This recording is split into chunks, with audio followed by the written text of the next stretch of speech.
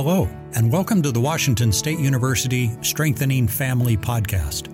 These podcasts describe key family communication and relationship skills to support all families. In today's broadcast, we will share about encouraging good behavior. Children and youth do best at home, school, and with friends when their parents use both love and limits. Young people need to have rules and limits, and they do better when they know exactly what you expect. One way to get your youth doing what they're supposed to do is to give encouragement and compliments. Compliments not only show your child that you care, but you also get them to do what they're supposed to do. People of all ages learn when others let them know what they're doing right. We feel better about doing things that are noticed and appreciated. Our youth do better too when we notice and reinforce their good behavior when they do something right. On the other hand, it is discouraging when youth try to do what we've asked them to do and we don't even notice.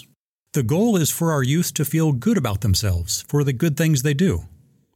People who have studied youth and families tell us that even youth with lots of problems do what they're supposed to do about a third of the time. Parents can find things to give compliments on with even the most difficult child. For example, if you see your child doing their chores, you could say, "I'm happy when you work on your chores before watching TV." Children and youth need praise. It helps them feel good about themselves and lets them know you notice when they do well and that you care about them. But sometimes praise alone is not enough. Some parents find that allowing children to earn points for good behavior that can be used for privileges and rewards helps to guide good behavior.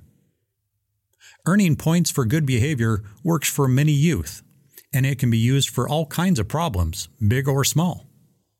You may want to encourage your child to raise their math grade from a C to a B. Or maybe you want to encourage them to practice their music lesson without being reminded.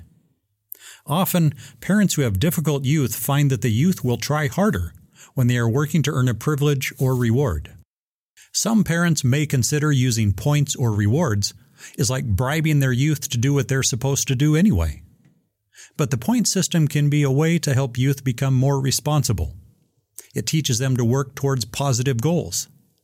The points or rewards can be tied to something your youth needs or that a parent wants to give the youth. We care about your family and want to help you stay strong together. The Strengthening Families program 10 to 14 is one way to practice love and limits. The program is being offered at no charge to families in both English and Spanish through WSU Extension and multiple community-based organizations.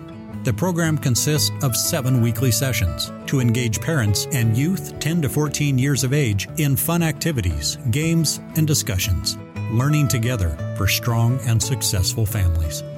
For more information, contact the WSU Strengthening Family 10 to 14 Community of Practice at sfp.1014@wsu.edu.